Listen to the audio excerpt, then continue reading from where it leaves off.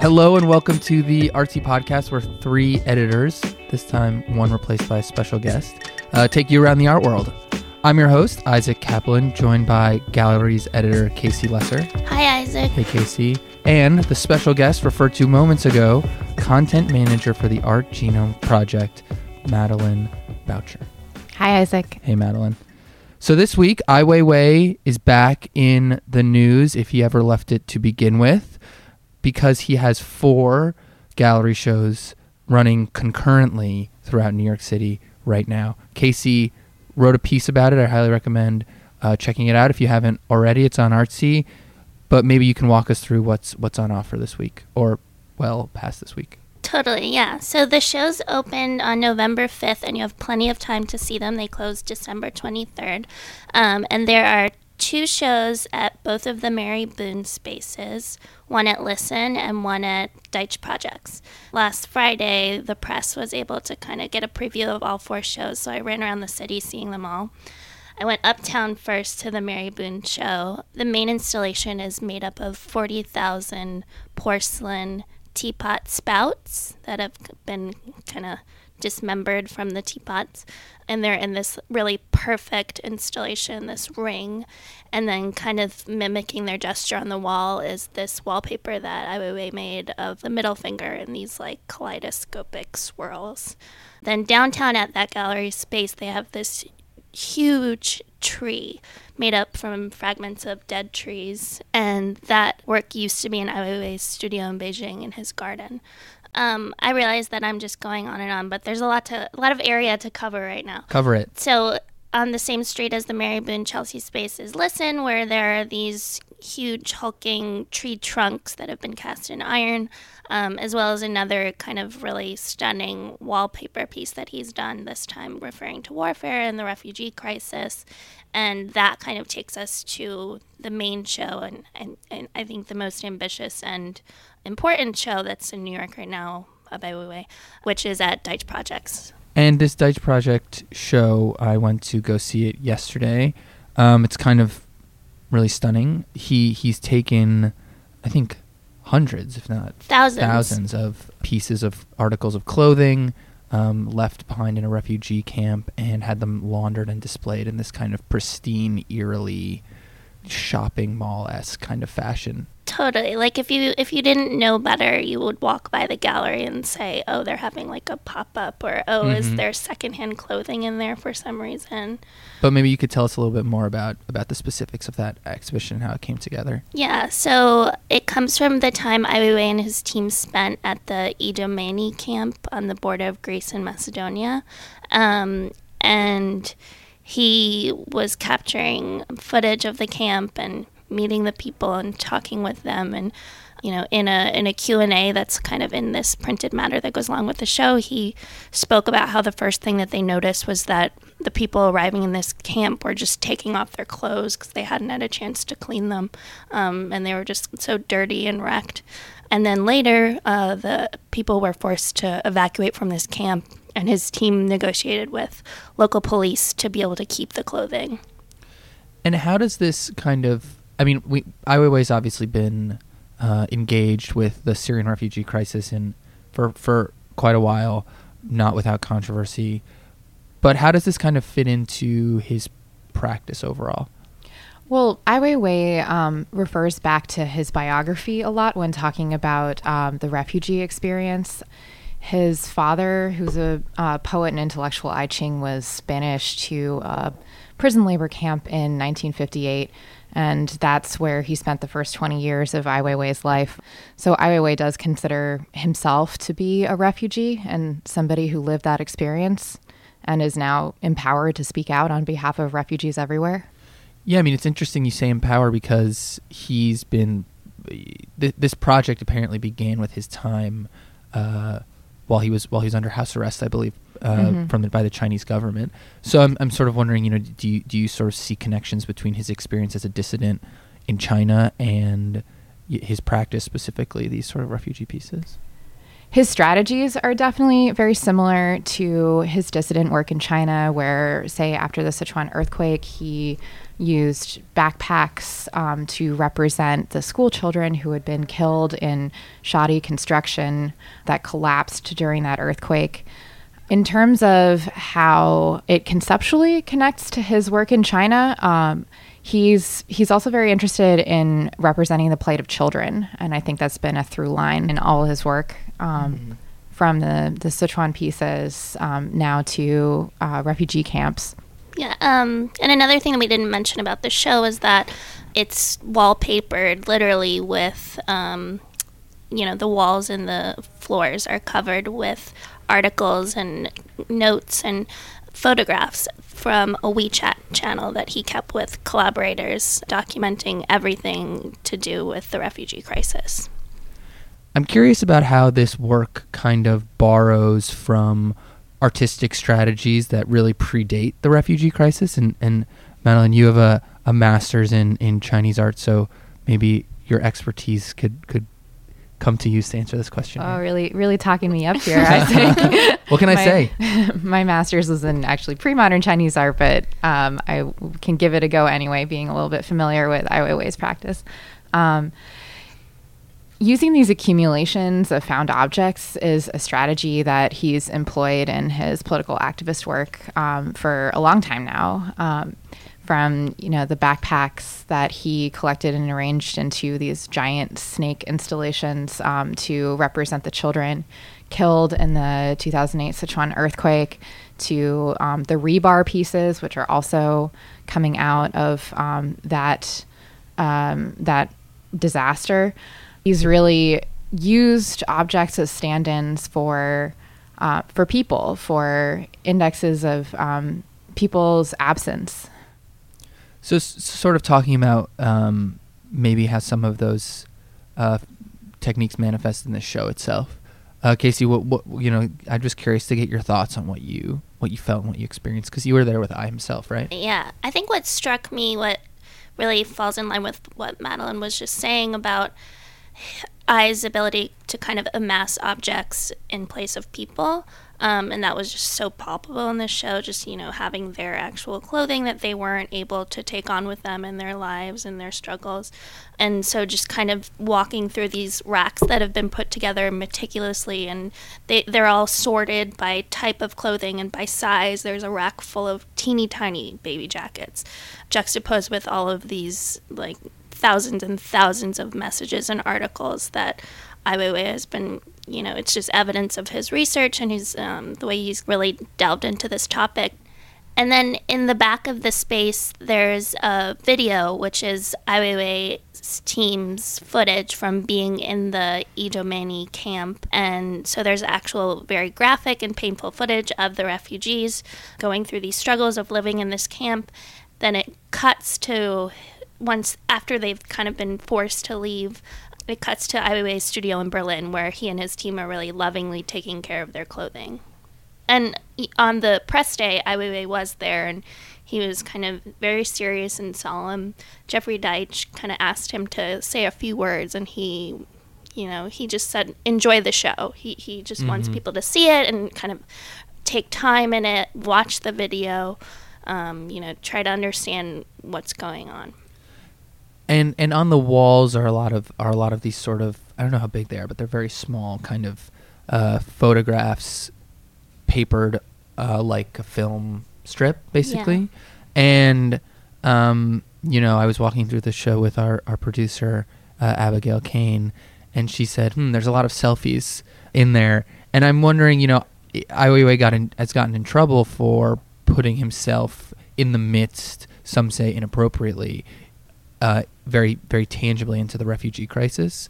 And I'm just sort of wondering, you went to this panel where he kind of, this issue was relitigated with Tanya Bruguera, and I'm sort of wondering, what he said. Yeah, so I guess now 2 Saturdays ago, he spoke at the Brooklyn Museum. Tanya Bruguera, another really incredible, politically engaged artist, was his interviewer. And she, of course, pulled up that photograph of Ai Weiwei kind of mimicking the pose of Alan Kurdi, the young Syrian child who died, who a missed photograph caused a lot of controversy early this year. And she kind of asked him to react to that photograph, and he got very emotional. So I think that, this definitely, it's all part of his activism around the refugee crisis, and I don't think he separates any of this work. I guess it is a little confusing how the tree works fit in with laundromat, which then fit in with the teapot works. I totally want to get your take on that. I think that what we're seeing is an artist grappling with having a very successful career, but also choosing to dedicate one portion of their career to activism. So saying, I have these 4 shows, I'm going to dedicate 25% to this really important issue. And there are 3 shows also because multiple galleries represent him yes. in New York. Yeah. And I think that's something that I guess not so much now, but many years ago I used to hear said about Ai Weiwei, where people say that even though he himself is an activist and his activities around like how he produces his works and going to these places are very obviously political, people didn't see it in the pieces themselves. Yeah. I would disagree with that in some instances, but it kind of sounds like there's a little bit of that going on here. Definitely. And this is actually a topic that Tanya Bruguera brought up. She was kind of like, how do you qualify your career, like being such a successful, wealthy artist? Like, how do you, balance that, commercial side and this activist side? And he kind of responded by saying, if I wasn't successful, I wouldn't feel, if I wasn't successful financially, I wouldn't feel like I was being successful in my activist work. I think as most of us are probably aware, a lot of artists, especially photographers, are responding to the refugee crisis and numerous other kind of very horrific events occurring domestically and across the world. Ai Weiwei gets a lot of attention, both controversially for inserting himself into that photograph of the drowned Syrian infant on a beach, and I'm wondering, why? What about his work threads that needle that kind of gets press attention? I think this show is kind of a contrast to that photograph because it's visually stunning. It's not really in your face, but you can walk through it and have this emotional response to it. It's so, it pleases someone who has like a type A personality. It's like you walk through it and you're just like, so much care has been given to these articles of clothing that belong to these people. And so you are able to kind of thread the needle in a way that you can go at your pace and you're not faced with the graphic kind of depressing side of this. Yeah, I mean, I'm of 2 minds about if that's the best way. I think there's obviously like a spectrum of art, and like not all art needs to occupy one spot on that. Like some art can sort of create a kind of visceral contrast by hiding the very brutal subject that it's referring to. Like these works that the as you said, perfectly treated clothing kind of immediately reminds us that the people who wore it are being treated the exact opposite way. But I also think that there's a place for art that we'd rather look away from. I don't know.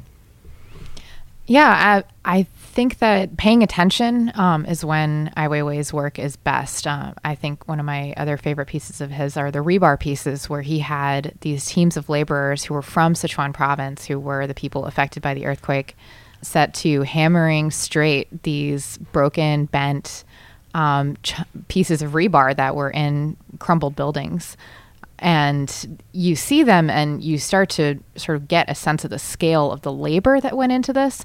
And it's immediately apparent it's obviously not Ai's own labor. That's not really the point. He created a situation where people could reinvest in the things that were broken around them, and create something that on the one hand is kind of futile. Like, who needs a straightened piece of rebar that's been bent and broken? But it's also art. Yeah. So it obviously has a utility there and a reason for being.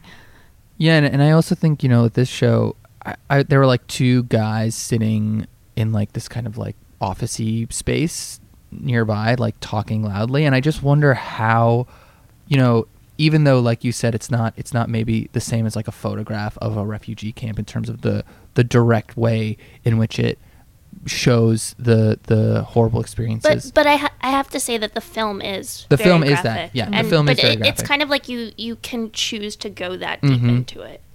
But I mean, I was just gonna say, like, even if you don't watch the film, just sort of standing in this room day after day, I don't know how, because it's very haunting. I mean, especially the shoes, which have obvious sort of parallels to the Holocaust, and like knowing that all these objects were left behind by real human beings. And I mean, it's not exactly like it slowly begins to sort of bubble up the kind of horror of what you're seeing that's hidden in these like mass-produced commercial objects that otherwise you might buy at like a Goodwill or like a store somewhere like that.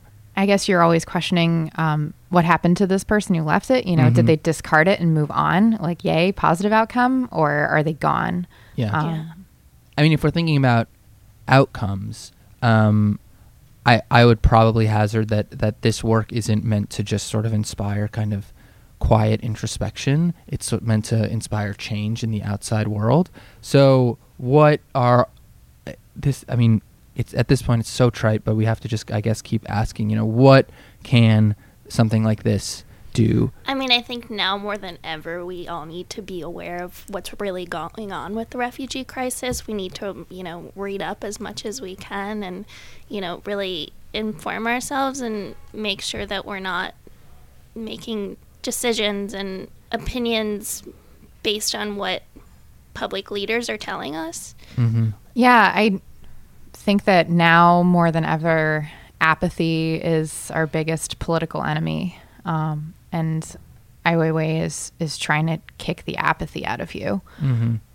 Yeah, and I really think, Casey, what you said about not listening to our political leaders is obviously going to be, especially about things like this, about people from the Middle East, is important. I mean, of course, I think that like art can always provide a really powerful counter narrative, but I just sometimes wonder to who, to us who. I mean, I don't think any of us voted for Trump. That's sort of what gets me. Not that the message is bad or like if everyone saw it, it wouldn't work. It's that it's being spoken to people who maybe broadly could do more on a day-to-day basis, could go out and volunteer like we all probably could. But, when it comes to who we pick at the ballot box or like those sort of decisions, maybe are already on board. Yeah. The worry about preaching to the choir with political art is a real one, especially in an art world that's elite and very closed off to people who don't live in major urban centers. I think that we should also consider it from the perspective of what does it mean for him to be spending time with the subjects of his pieces. I would hope that if these pieces are being executed well, like those people are benefiting from it in some way. They feel that there's somebody who cares. I know that in when he was in Lesbos, he was definitely like helping people and like he was like in the field. Yeah, and Lesbos is a Greek island where a lot of refugees who are making the crossing across the Mediterranean wind up either by choice or just by fate. Yeah, so I mean, I think he's doing what he can as an artist. The extent to which that's actually going to affect change is, kind of uncertain. I think there's an argument to be made for awareness' sake, though, because there is truly no chance that you are going to do anything about it if you're not aware. Yeah, and I think that to that point, the first step that if you're in New York, you can take is to just go to the exhibition. Don't just listen to this podcast and think that you know about it. Go check it out if you can. And speaking of what art people should go see, time for where we'll be drinking white wine in the art world this week. So Casey, do you want to tell us what you're going to be doing this week? I am planning to go to the Pipilotti wrist show at the New Museum because it looks like a very happy show and I could use something a bit uplifting. Yeah, I can't say I was the biggest fan, but it is very soothing. It's like a... And you can lay down. Yeah, right? I mean, I think that she makes a great case that all art should be hung on ceilings and consumed via lying on beds. Madeline, what about you? I've been meaning to go see Marilyn Minter at the Brooklyn Museum, and I think I'm going to do that this weekend and also catch the Iggy Pop still life thing that's there at the same time. Cool. I'm going to go to the Museum of the City of New York and check out. They have 2 exhibitions. They have Gay Gotham, which is sort of a archival with a lot of photography of the unseen queer history of New York, and also Activist New York, which I think is something particularly poignant right now about political struggle in New York City and how it was won and lost in various issues. So looking forward to that. That's all we have time for this week. Thanks very much to our guests for joining us, especially Madeline. Thanks for the special appearance. Thanks for having me. And please remember to rate and subscribe to the podcast on iTunes if you haven't already. See you guys next time.